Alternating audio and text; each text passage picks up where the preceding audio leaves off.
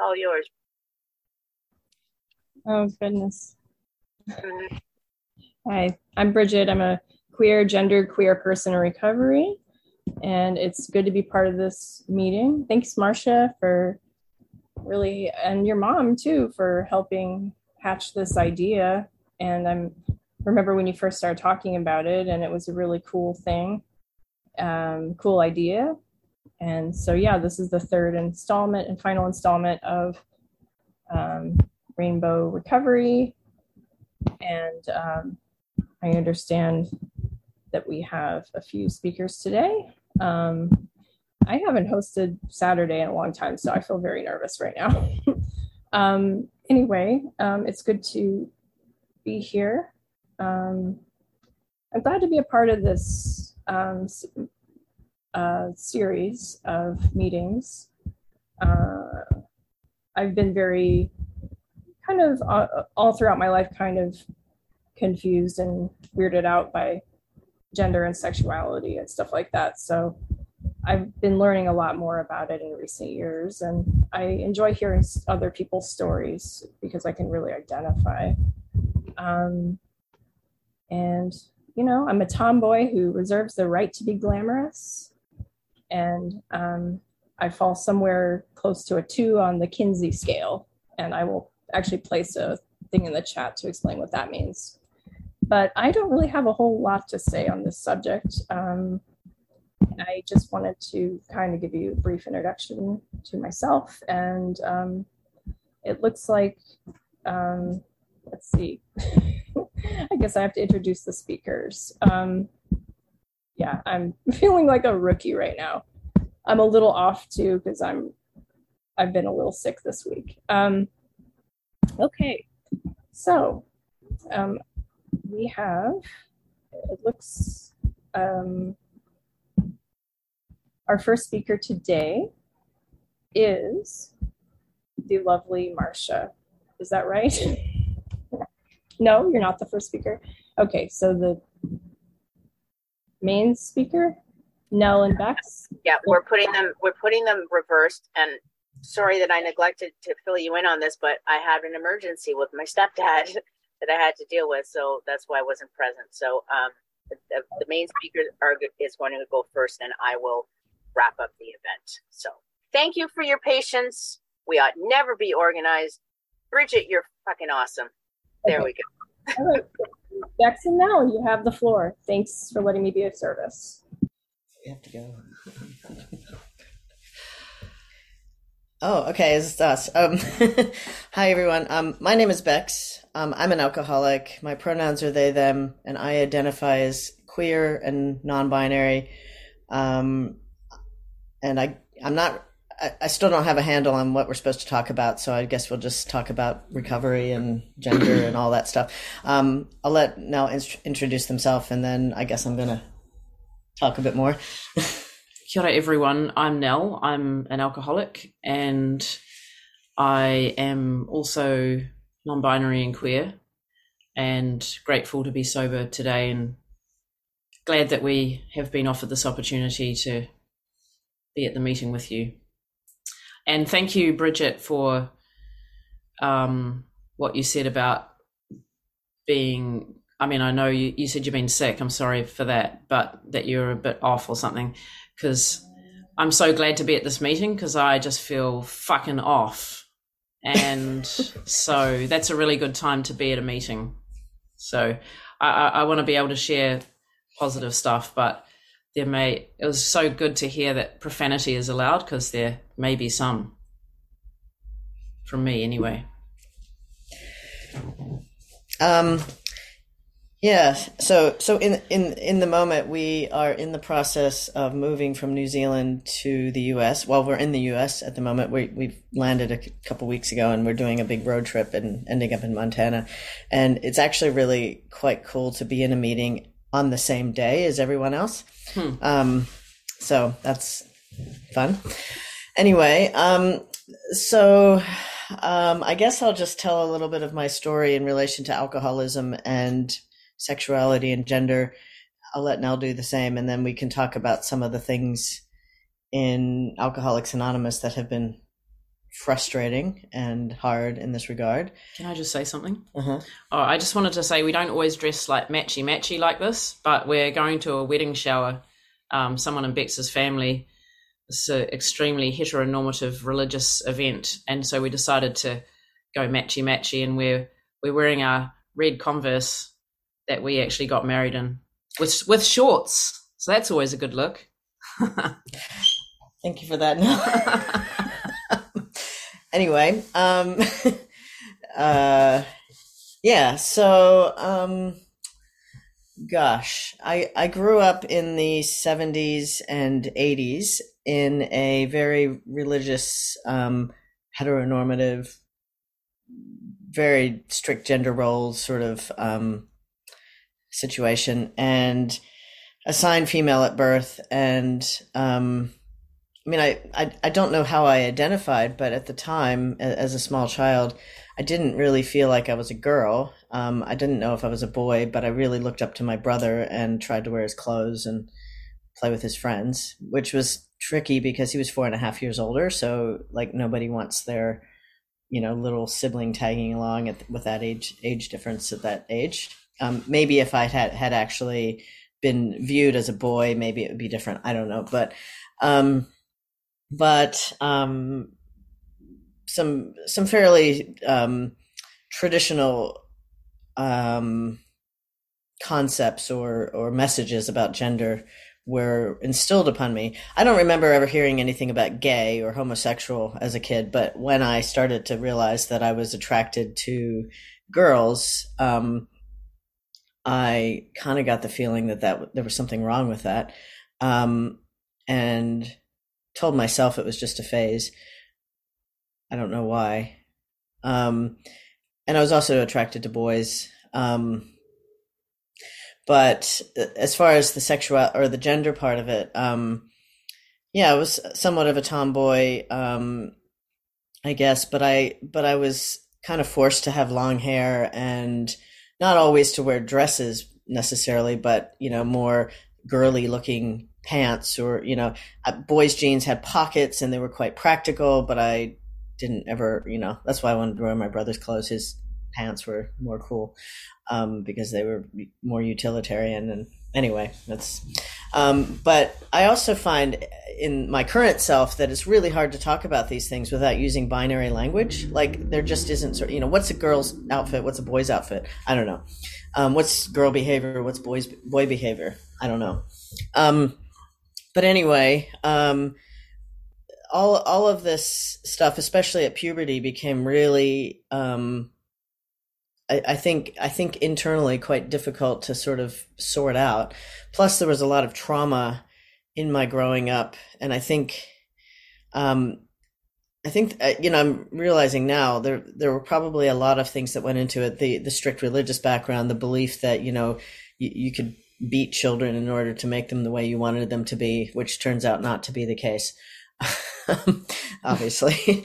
And being neurodivergent, I found out a few years ago I'm actually autistic, and I can see back to how that impacted my ability to kind of fit in with what I was supposed to do.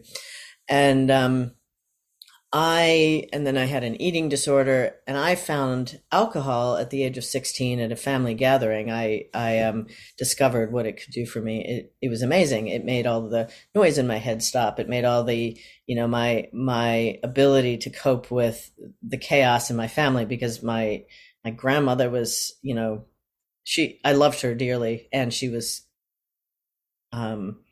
pretty, I don't know, nuts, I guess. I don't like to use that term, but I can't really quite think of another word. And so I think my gender and sexuality had a lot to do with the kind of self-medicating that I was doing. As I got older, I left the church that I grew up in, the religious group, which actually, to be honest, did make me feel a little bit at sea, sort of spiritually, or identity wise. and just kind of made my way to try to explore what was happening. And when I finally decided, I guess, to come out as queer, it turns out that in the late 80s and early 90s in Baltimore, anyway, and probably most of the US and, talking to now other parts of the world too, if you are assigned female at birth and you identify as queer, pretty much the main option for you is that you're a lesbian. If you're bisexual, well, you're just confused. You have to pick a side. If you're trans or gender queer was one thing, butch femme, all that sort of thing, but I didn't identify as either one of those. So I was kind of an androgynous lesbian, I guess. But it didn't always sort of fit. But the other thing is that alcohol was a big part of getting to know myself and fitting into queer communities as well. And all of this is to say that I spent a lot of my life kind of hiding or burying who I was as a person, whether it was trying to be straight when I wasn't, whether it was trying to be a girl when I wasn't, whether it was trying to be a lesbian when I wasn't, whatever. And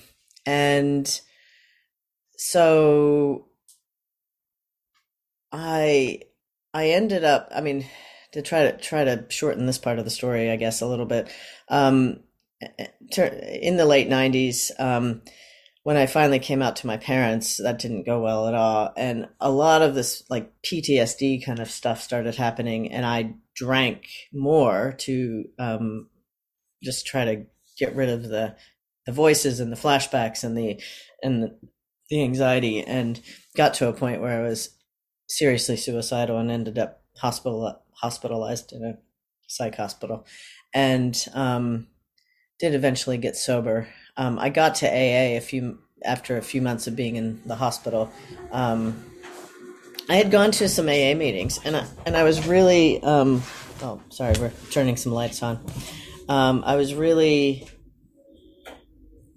taken aback and put off by the gendered language in the big book, and this is part of our story in the more current setting, because it hasn't changed, obviously, and couldn't believe that, particularly that women in Alcoholics Anonymous could actually like relate to the male gendered language. I didn't really understand being non-binary at the time. It wasn't a term that anybody used. That came later, and actually that came when one of my brother's children came out as non-binary about 7-8 years ago, something like that. I was like, oh, that's how I've always felt. But anyway, I ended up making it to AA, and my first home group was actually a queer meeting in Portland, Maine, which was really helpful because it did help me to kind of relate how my identity, such as it was at the time, because it's evolved since then, related to my drinking, to my addiction, to my recovery. And it was really helpful because I'd go to these other meetings and, they'd talk about, it was all about men sponsoring men and women sponsoring women. And I didn't really quite understand where you'd fit in that. The point was very heteronormative, obviously, as we know, they don't want to have you have any romantic entanglements with your sponsor. But what do you do if you're bisexual? What do you do if you're genderqueer? What do you do? All of that. And none of that made any sense. And having people talk about how they didn't believe in special interest meetings. If you were agnostic or atheist, like it was like you were I don't know, like I would, hear first I'd hear, this is a spiritual program, not a religious program. You don't have to believe in any particular God. It's God of our understanding. And then there was a chapter about the agnostic, which always ends up with, some of us started out as agnostics, but we ended up believing in God. And there was, I went to meetings where, people who were atheist or agnostic actually got, yelled at by other people, like, or you're not going to stay sober. And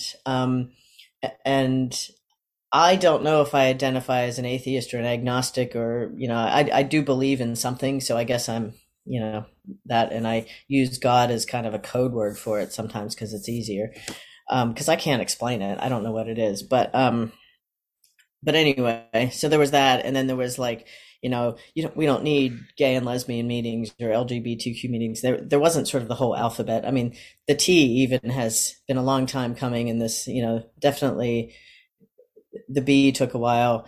At that time, queer was a bad word. So, and the plus, well, forget that. And like, what else was there?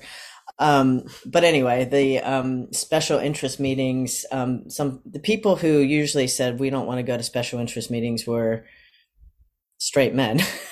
We don't need women's meetings. We don't need gay and lesbian meetings. We don't need atheist meetings, whatever.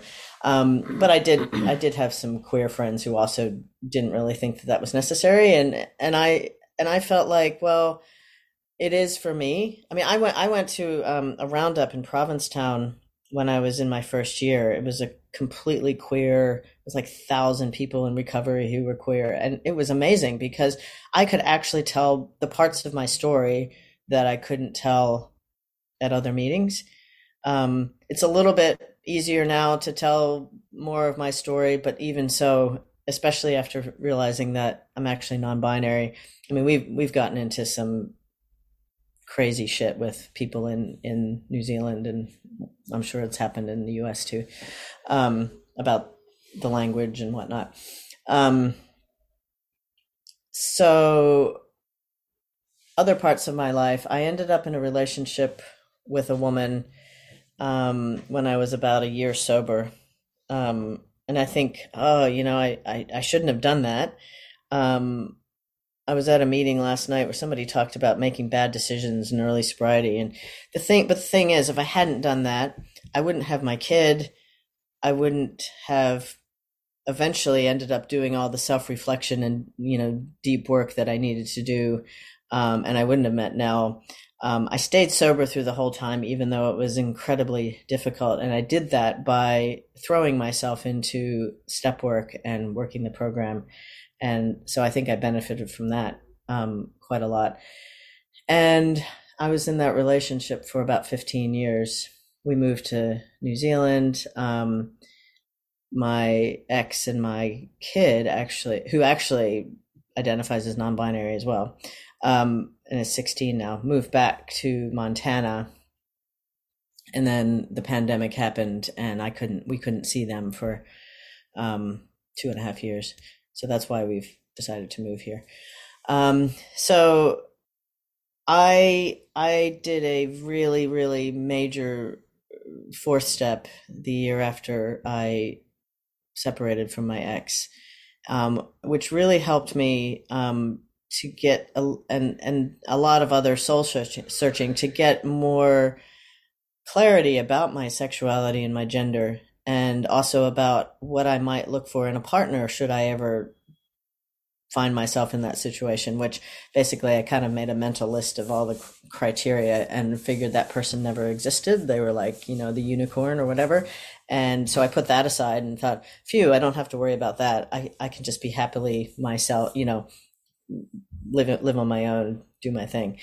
Not very long after that thought, probably 6 months or so, I guess, I went to a convention, a national convention in New Zealand, and one of the first speakers was Nell, and it was kind of this love at first sight sort of thing. And yeah, anyway, but one of the things is, Nell met all the criteria. Nell was in recovery. That was number one. I wanted to be with somebody in recovery. And I think how that came about was because my ex-partner just sort of didn't have any kind of program, and was just, I went to a meeting one time and I said, I need a program for people who live with people who need a program. And somebody told me that was Al-Anon. And, I went to Al-Anon a bit, but I've never actually lived with somebody who was actively drinking or using, so I felt like I didn't quite fit in there. But I now live with a recovering alcoholic, and we definitely have our, craziness that we have to navigate. But yeah, so Nell was also in this place of exploration of gender and sexuality, and it's been pretty awesome, to navigate that together, and also to go to meetings together and say our prayers to our higher power of our non-understanding, and to have a sense of like asking for help, to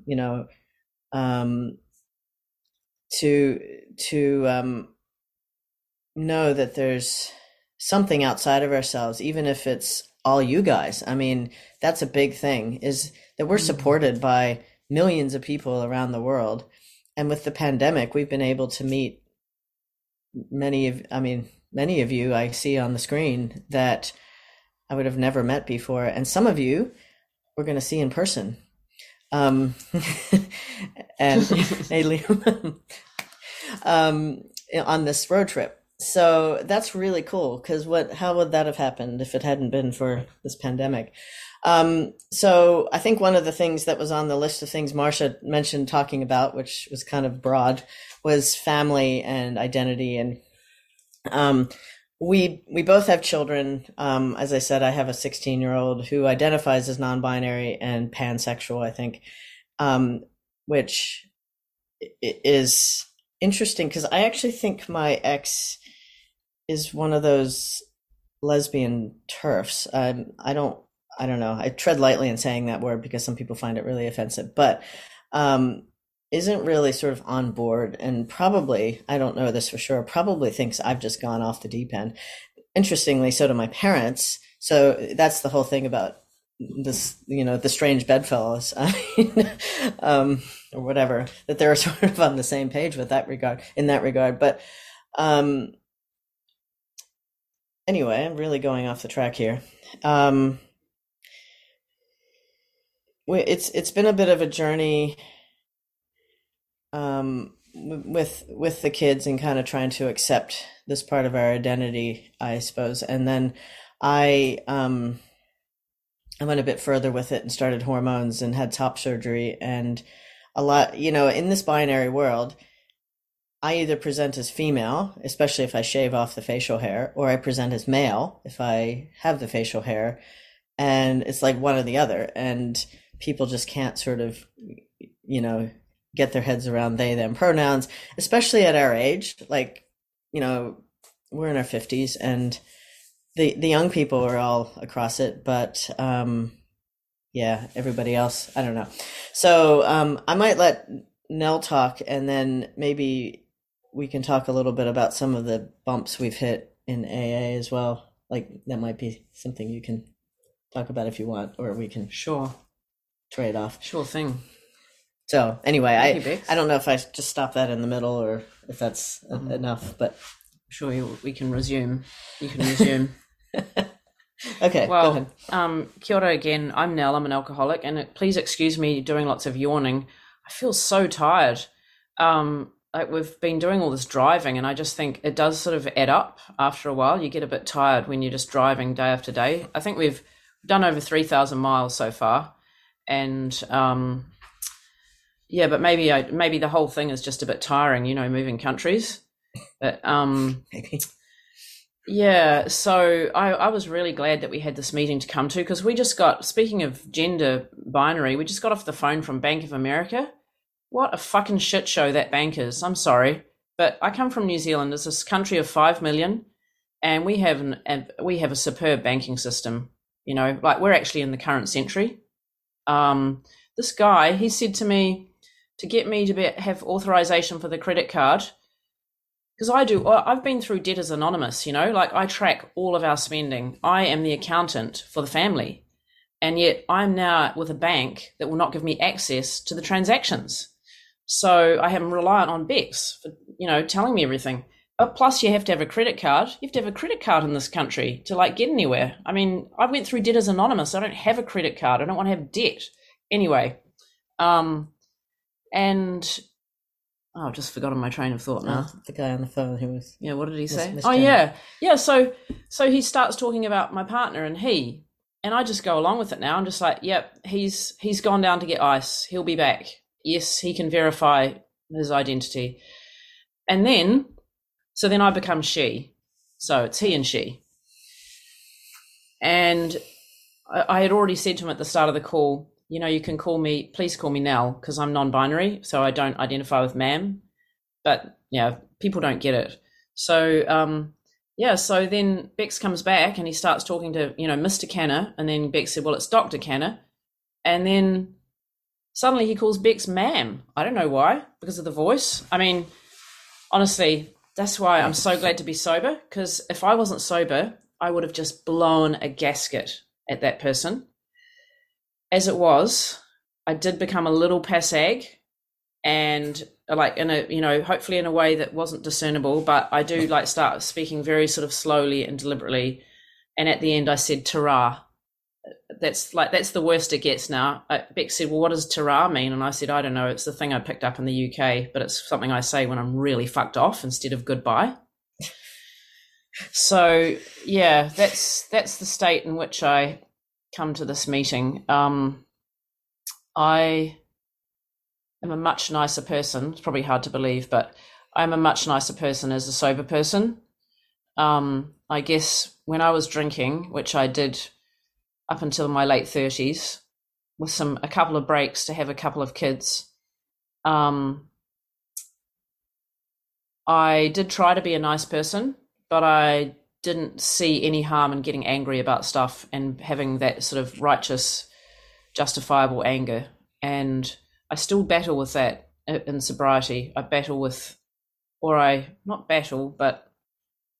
do battle. Yeah, let's be honest. I have had some anger on this trip, and I'm just really glad that I haven't picked up a drink, because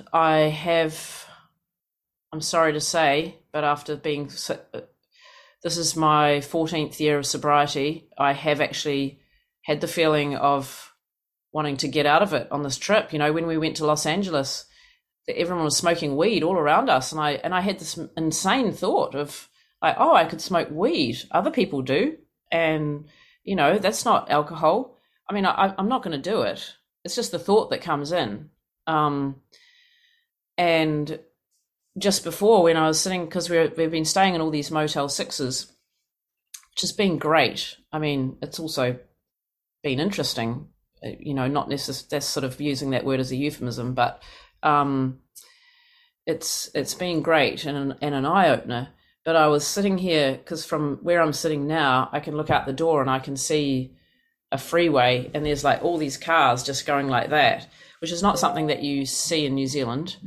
And I had this thought of like, oh, I could just sit out there later and like have a cigarette. You see, I gave up smoking when I gave up drinking, so that's never going to be good if I start smoking again. So I don't know, there's so many thoughts in my head, like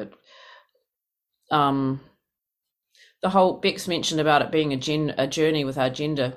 The kids, I think you said something like it's been a journey with our kids. I wasn't quite sure what you were meaning by that, but well, I mean, my kids have just accepted my identification as gender non-binary. There were some bumps at first, I guess, a little bit.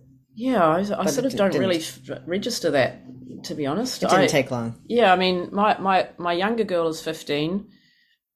My older girl is 23. They've both gripped it up pretty much. The older girl, when I said I was going to have top surgery, she felt a bit strange about that, I think, which is understandable.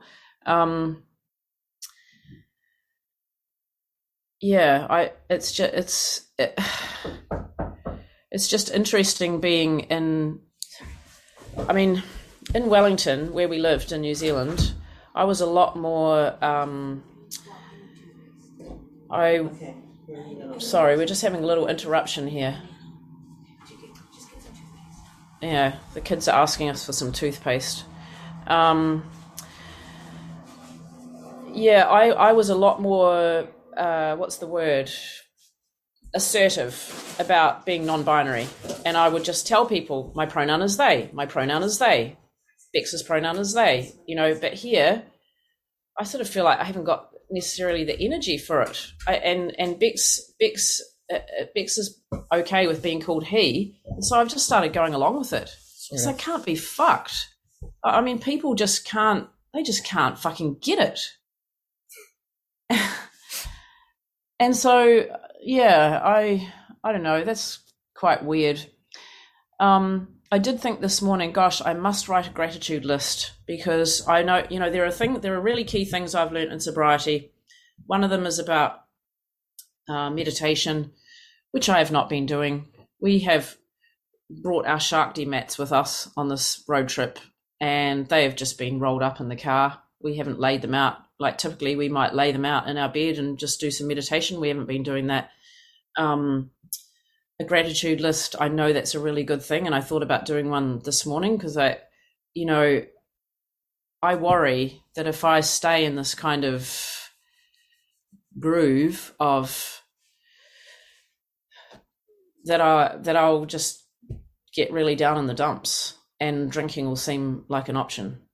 And I don't want to go to that place. So yeah, I guess when I got sober, drinking had stopped working for me, and by that I mean it wasn't giving me the ease and comfort that it had given me in earlier years. And I just think there's no ease and comfort that I would obtain through drinking now. It's just that I feel really discombobulated and like, what am I doing here? Like, it was my idea to move to America, and now I'm like, what am I doing here? Like we've got this beat up old car. Do you know that little things make me happy? Like, I am so happy to look out the window of this motel and see the car in the shade. I never thought I'd feel so happy to have shade for my car, because in New Zealand we don't have heat. It's just, people moan about the weather. They just don't know. They don't know how good they've got it. So yeah, we've got this clunker of a car, which we've, spent thousands of dollars on fixing already. And we've got each other, and we've still got a bit of cash in the bank. So I guess, and we've got sobriety. Yeah, and I mean, sorry, Bex has been so much more positive than me. I mean, I'm just feeling really weird. So, I've had times. I don't know if I've had a time in my life where I felt like this, actually, because I guess since I got sober, I was living in the same town. Was able to, as I mentioned, I went to Debtors Anonymous as well. I went through Al-Anon. I did the 12 steps twice in Al-Anon and once in Debtors Anonymous, and I still practice the principles of those programs to the best of my ability. I felt pretty kind of stable, and my life got better and better. And then the most amazing thing happened. I met this person right here, and honestly, it's something I never thought would happen. I never thought that I would actually meet someone who loved and cherished me for who I am, and would accept me. I had terrible, terrible dysfunctional relationships with people that, bless them, they did the best they could, but it was never going to work. I spent years pushing shit uphill with other people, and it's not to say we don't have our ups and downs. Gosh, we certainly do, and we've had them on this trip. We had a thing a couple of weeks ago where we were in the middle of, where were we? Arizona. Bex got out of the car, went and sat under a tree, and said, "Just leave me here. I'll catch a plane ticket. I'll get a plane ticket and I'll fly back to New Zealand." I was like, oh, gosh, that's, Bex didn't even have any money on them. It's been testing, and especially with the kids, that the kid that we came here for, whom we've not seen for a couple of years, like recohering as a family. Yeah, it's been challenging, but it's also been great. And when it can't, I just wanted to talk briefly about a higher power, which, you know, I really come and go with that. I mean, as Bex mentioned about, you know, that there's some what are they called? Like dominant narratives, or, you know, there's like the canon in AA, like there's, you know, you must do it this way. You must believe in God. You shouldn't take medication. You know, I've had big run-ins with people over medication, which I take, and I've had really bad consequences when I've stopped taking my medication. You know, because I've thought that it might be. One sponsor said to me, "Oh, I'm just worried that you're not living in the full sunlight of the spirit because you take antidepressants." And, you know, you shouldn't worry about small things like the literature. So what if it says he? So what if it says man everywhere? That means everyone. He means everyone. You know, there have been times in AA in the last 2 years in particular where I've thought I cannot stay in AA because I just cannot roll with all of this stuff, you know, and I can't. I mean, I had to quit a service position in New Zealand. I was responsible for answering all the emails that came in through the AA website, that, you know, people asking for help to get sober. And because I said that I would not quote the AA preamble, AA is a fellowship of men and women, that I would say it was a fellowship of people. By the way, this is after the decision had been made in America to change that word. Because I refused to say that I would say it was a fellowship of people, men and women, I had to quit.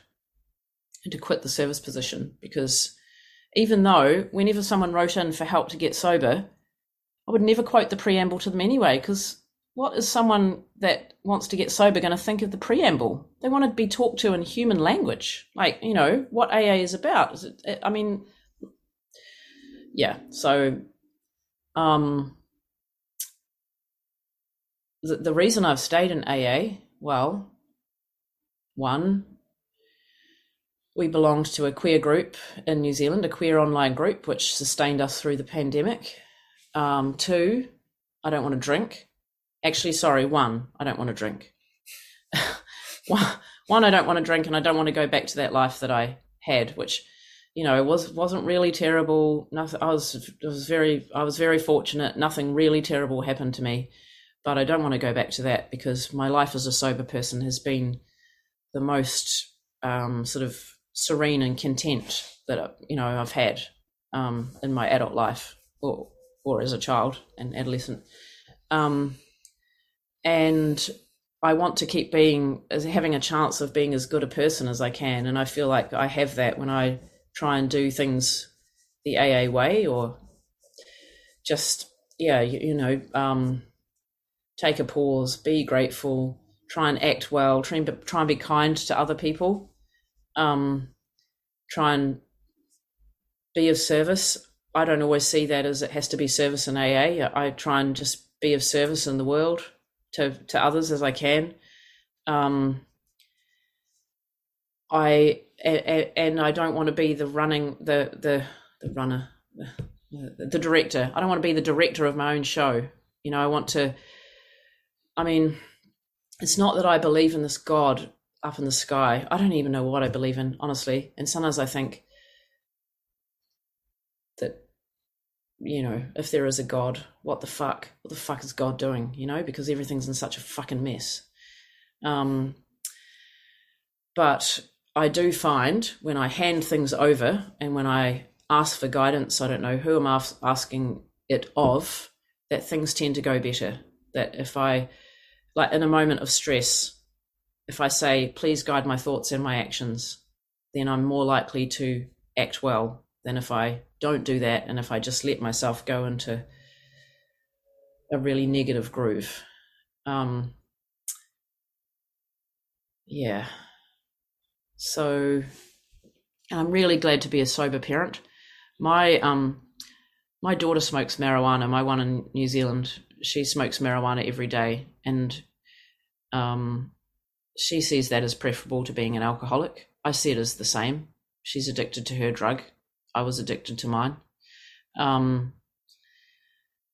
I'm glad that I'm not drinking while she's going through her own thing, you know. And also that I can think, well, it's her journey, it's her life. I'm responsible for my side of the street, and as long as I keep that clear, and I'm there for her, you know, as a parent, and I'm a calm, loving, stable presence, then that's the best thing I can be. And same for our other kids, you know, the younger ones. Yeah, so I just feel like I've rambled on, honestly, and I'm sorry if I have rambled on and it's been really dull. I'm not myself, you know, has to be said. I think the heat too, kind of, we're just not used to it. New Zealanders aren't built for this. Lol. I don't know. Should I say anything else? Say something, please. Say something. Say something wise and wonderful. Like I don't know. I mean, I was just thinking about. I mean, yeah, we were talking about this earlier, and Nelson. I'm not gonna all have, you know, positive, rosy things to say about AA, and I feel the same. Like I probably come across to a lot of people as being more chill. I think that's autism, actually. It's really hard for me to sort of express what's actually feeling inside. People who are autistic do have feelings and empathy, let me tell you, if you don't know. But we just don't always express the things. I mean, I guess the thing, you know, just to expand the thing with AA is we actually went to battle about the preamble and about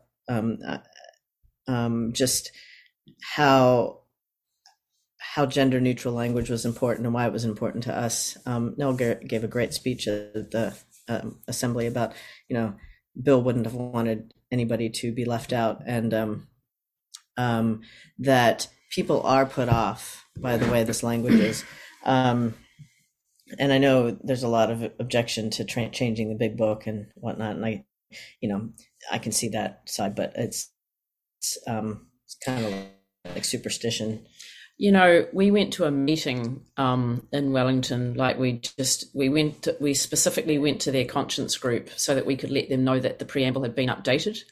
And one guy was so angry, he was practically frothing at the mouth. He had to leave the meeting because he said we were just bringing up stuff that was completely peripheral and nothing to do with being sober. And all you need to do to be sober is go to AA and just, you know, be part of the group. It was really quite hilarious.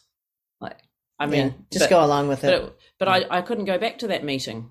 You know, I just thought, well, I'm not going to spend time with these people. It doesn't feel safe. Some old, presumably straight dude told us we couldn't use the word queer either. But anyway, but we were definitely queer.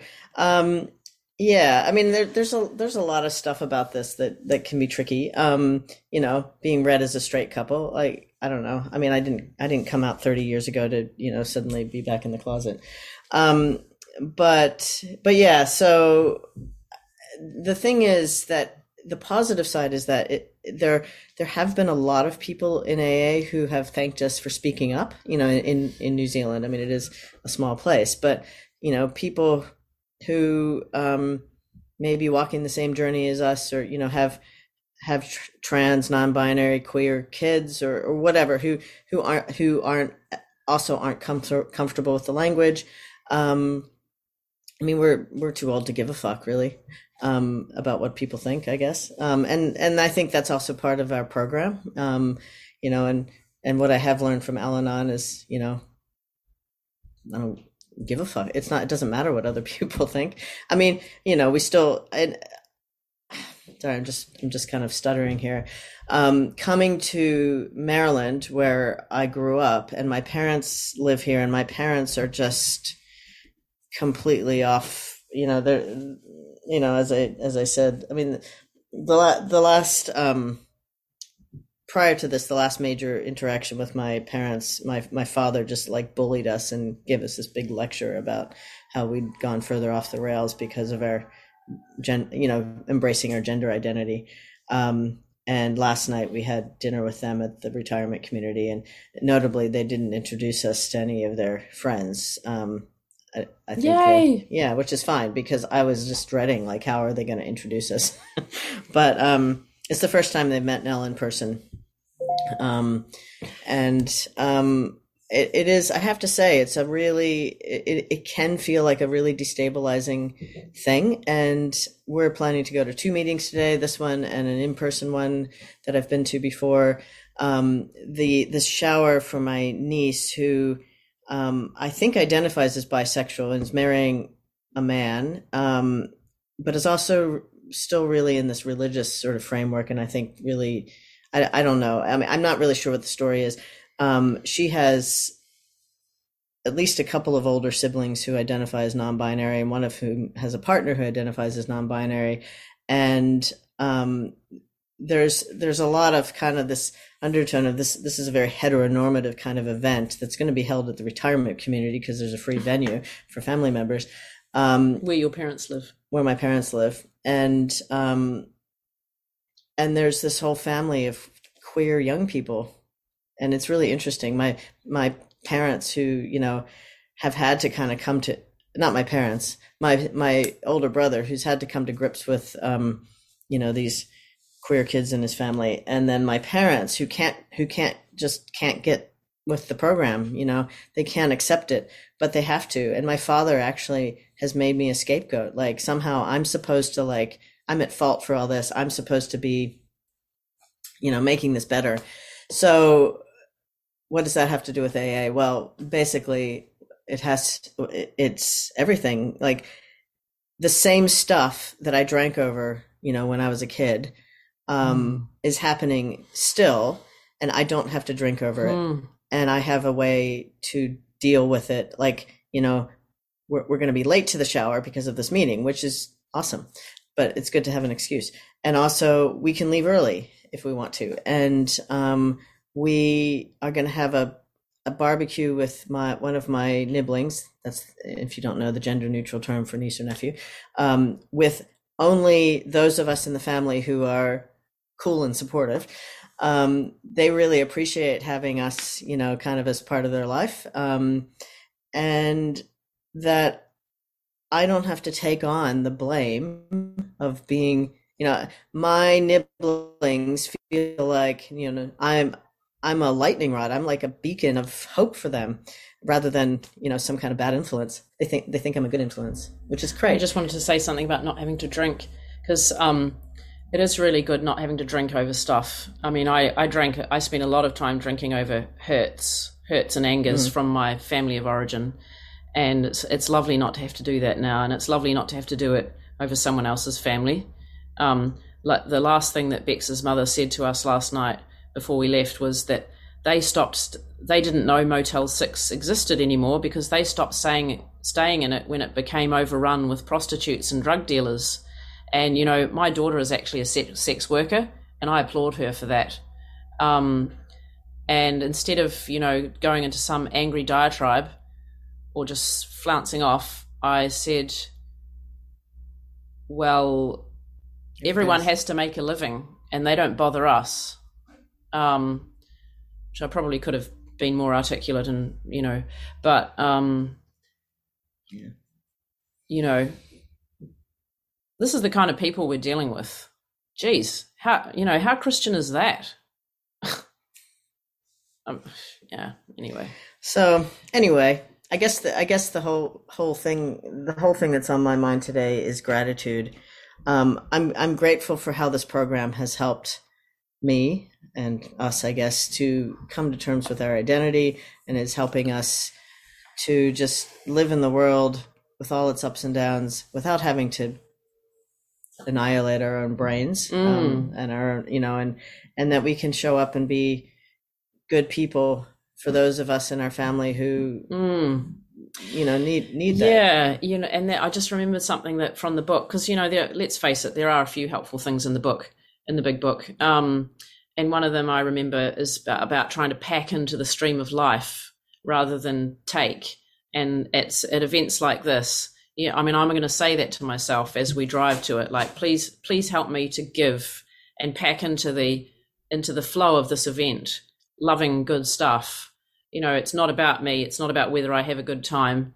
I'll just do what I can to be pleasant and be helpful. And yeah, I mean, I don't mean to diss all of the AA program or the big book or whatever. You know, there is heaps of helpful stuff in there, from which I've benefited.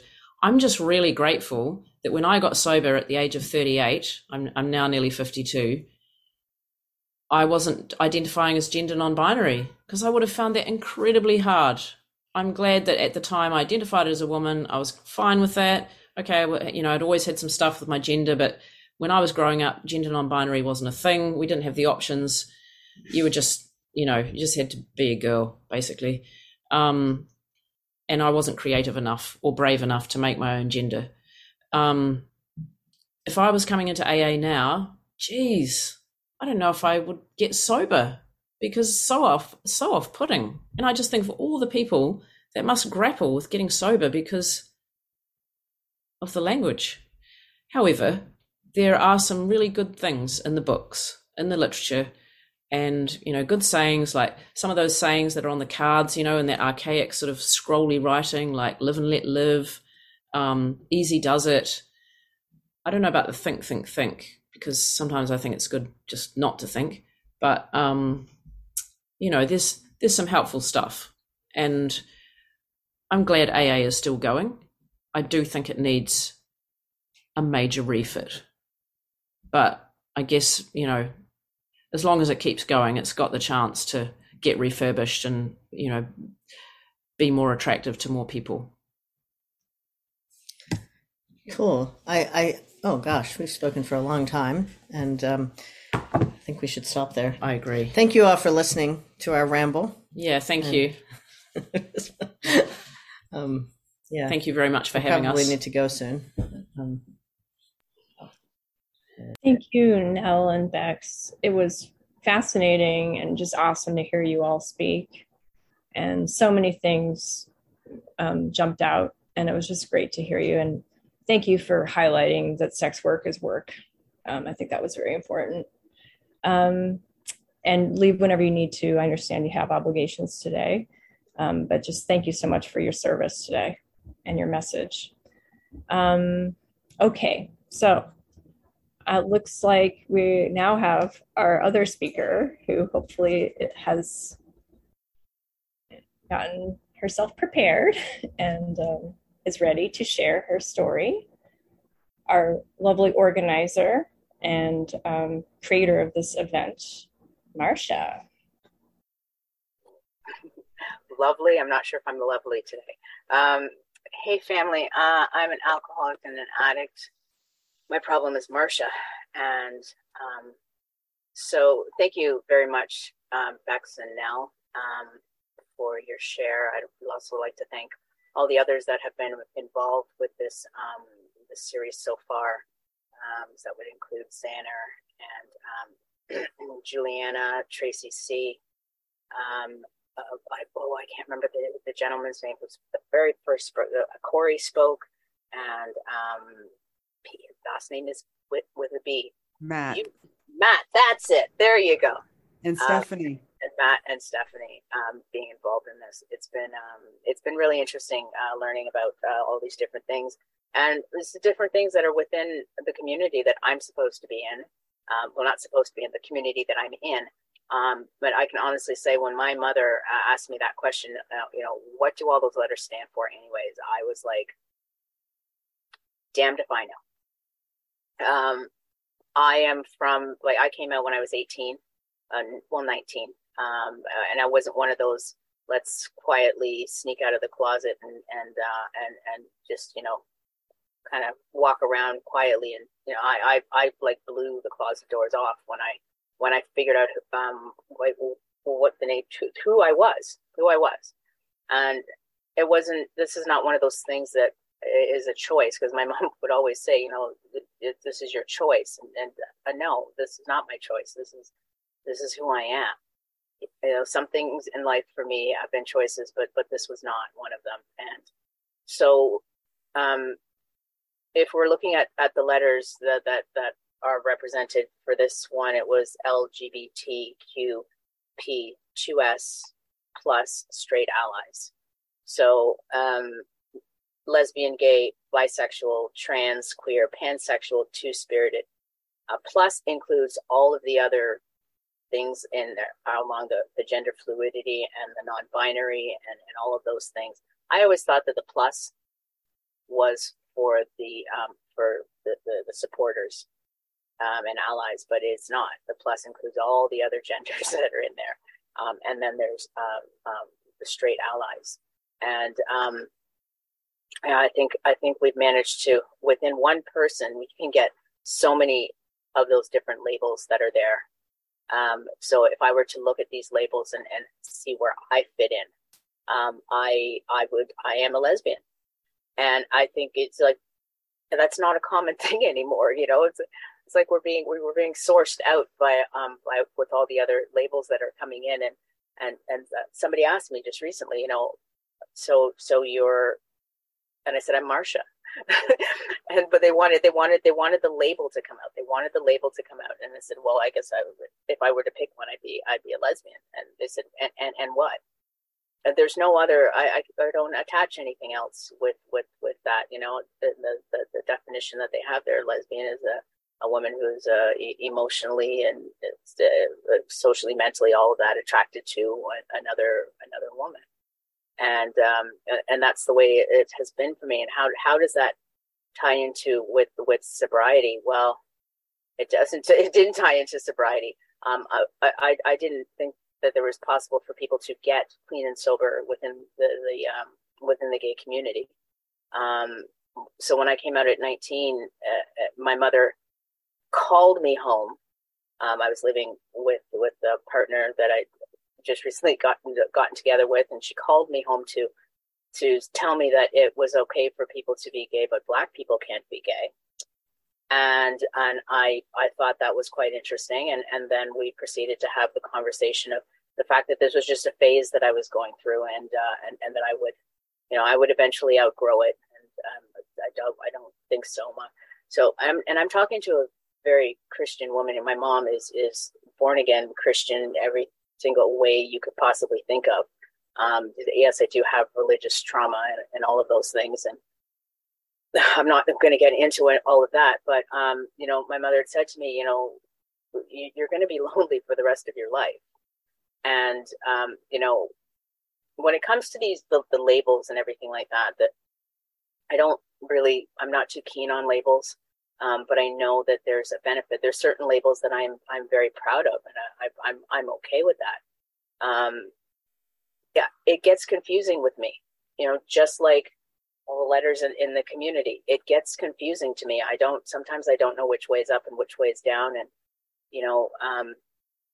I was just getting into the height of my drinking and drugging when I was out. And being in the community, I didn't know which way to go. And when I came out, we had Pride Day.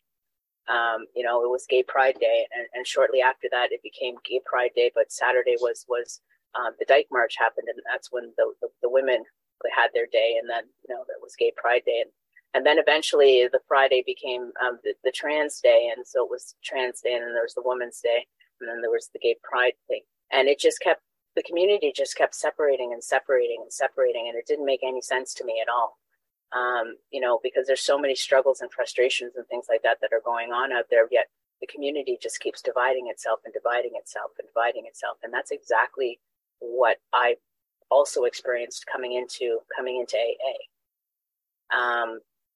When you look at the traditional versus the secular, but within secular, there's so many different categories that are in there. And I understand that, I identify, and women need to have women's meeting and men need to have men's meetings and all that. I can see the big picture of all of that. When it comes right down to it, sometimes I see them all these things as barriers, and sometimes I can get really like down about that. I didn't understand as I watched the gay community separate itself, and sometimes I don't understand as I watch the recovery communities separate themselves. I just want to be sober. I want to be sober. I want to be clean. I want to be sober. I want to be with people that help me on my journey. But this is all just so confusing. And I don't know if anybody else feels that way with what's going on, but I mean, like trying to figure out my ass from my elbow when it comes to how the hell do I stay sober one more time? And now you want to put a label on top of all of those things, And I've got a couple of struggles going on when it comes to the whole identifying and everything like that. There's the BIPOC community, and again, a lot of trauma and everything like that. That's a community that I would kind of sort of stay clear of. I would do a lot of fighting for women's rights, and I do a lot of standing up for the LGBT. But I wasn't too keen on the BIPOC thing, and this is I'm learning about it now that now that there's a lot of different meetings that are popping up and stuff like that. But it's weird. It's weird and it's uncomfortable. And I know that I'm all over the place, and I'm just speaking like what's going on within here right now. I don't want to be a divided person. I don't want to be the labels. I don't want to be any of those things. I just want to be me, and I want to be free to love who I love. And I try and conduct myself that way. I do my best. But sometimes, conversations become unavoidable. I get asked different questions. What's it like being a Black person in recovery? I was put on a panel when I first came in, and that was a question that was asked. My panel question was, where do you fit into a male, Caucasian, heterosexual, God-based fellowship? Why do I gotta look at all those things?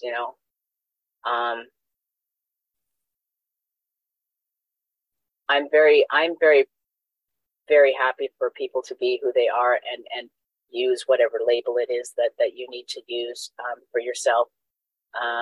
There's a lot of work involved in trying to figure out what all these things are, though. Even after doing this is the third part of this series, and I can be honest with you that I'm still not 100% sure what some of these, what some of the letters stand for. What exactly is a queer person? What exactly is a pansexual person? What exactly, makes this different from this one? I'm still really confused. But what I can say about all this is, since we've started doing this series, I have met people that openly identify in those categories, and I'm learning about it. And that's quite incredible. I'm learning about how to navigate through all of this and stay sober at the same time. I don't know if I've touched on anything that I had going through my head at all. But all I know is I'm proud to be part of the LGBT community. I've never hidden who I am or anything like that. I don't hide the fact that I am an alcoholic or an addict. This program, the 12 steps, the way I've interpreted them for me, because this is Marsha's recovery that I'm talking about here. I'm not talking about Bill and Bob's recovery. I'm not a 30-something stockbroker or ass doctor, or that is growing up in the 30s, right? This is like 2022, and I'm a Black woman, and I'm becoming very proud of that. I'm proud of who I am, right? But if you want to break it down in labels and all of that stuff, right? As a person of color, Black woman, whatever you want to use, I'm becoming comfortable within my skin when it comes to that. I'm a proud woman. I'm very honored to be a woman. I think women are beautiful. Absolutely. Well, men are too, but as part of the LGBT community, I'm very proud to be part of such a diverse group of people that have opened up my eyes to so many different things, just about life and love in general and all that stuff. I'm a damn proud alcoholic. I'm an addict as well. I'm learning that I'm codependent. Yeah, those are a lot of different labels, but underneath all of that, I'm Marsha. I'm Marsha, just a person that's trying to learn a little bit more about who I am and how I fit into this world, one step at a time, one day at a time. And I have all of you all to help me out with it. And that's pretty cool. That really is pretty cool. So I do want to thank everybody for being here and taking the time to come out and listen. And I would love to be able to continue doing a little series like these. And I'm gonna put it out there and give a little warning. The next thing that I want to do is I want to do the old gays. I did not say old days as in the back in the day. No, we're going to do the old gays. There are some people within the LGBT community right here, right, of the older generation that I learn so much from every day, and I want to learn so much more. I want to know what it's like to have gotten sober in 1969, knowing that you're an atheist and a lesbian. I want to know what that was like. I want to know the different stories that went on, and just like in our community, I learned about Stonewall and what we stood for and everything like that. And now I want to learn about what it was like for people that came before me. Yeah. So, and if anybody's ever got any ideas about any things that they want to do, right, just put your ideas forward. Find a group that will let you use their platform and put it out there, because that's the amazing thing about the free thinkers and all that stuff. We talk about those things that bother us. Nothing is an outside issue. There's absolutely nothing on this planet that is an outside issue, because if it affects me and my sobriety, then it's an issue that I need to talk about, and that's not an outside issue. That's not. So, thanks very much. I do love you all. I always say, keep your head out of your butt and keep doing the next right thing. Yeah, so that's it for me. So I'm going to turn it back over to Brijet, a huge part of my recovery circle. And thank you, Xander, and Megan, and everybody else who's here. And Mark's really annoying. He's like, take an idea and he's like, well, why don't you do this? Why don't you do it? I'm very happy to know him, because he keeps my service bug going. So thank you, Mark, and Tasnua and all of you. And I hope you all have a great day. Thanks. Thank you, Marsha. Great to hear from you. Great to hear more about your story. And so are we going to open up the floor, or are we closing out, or just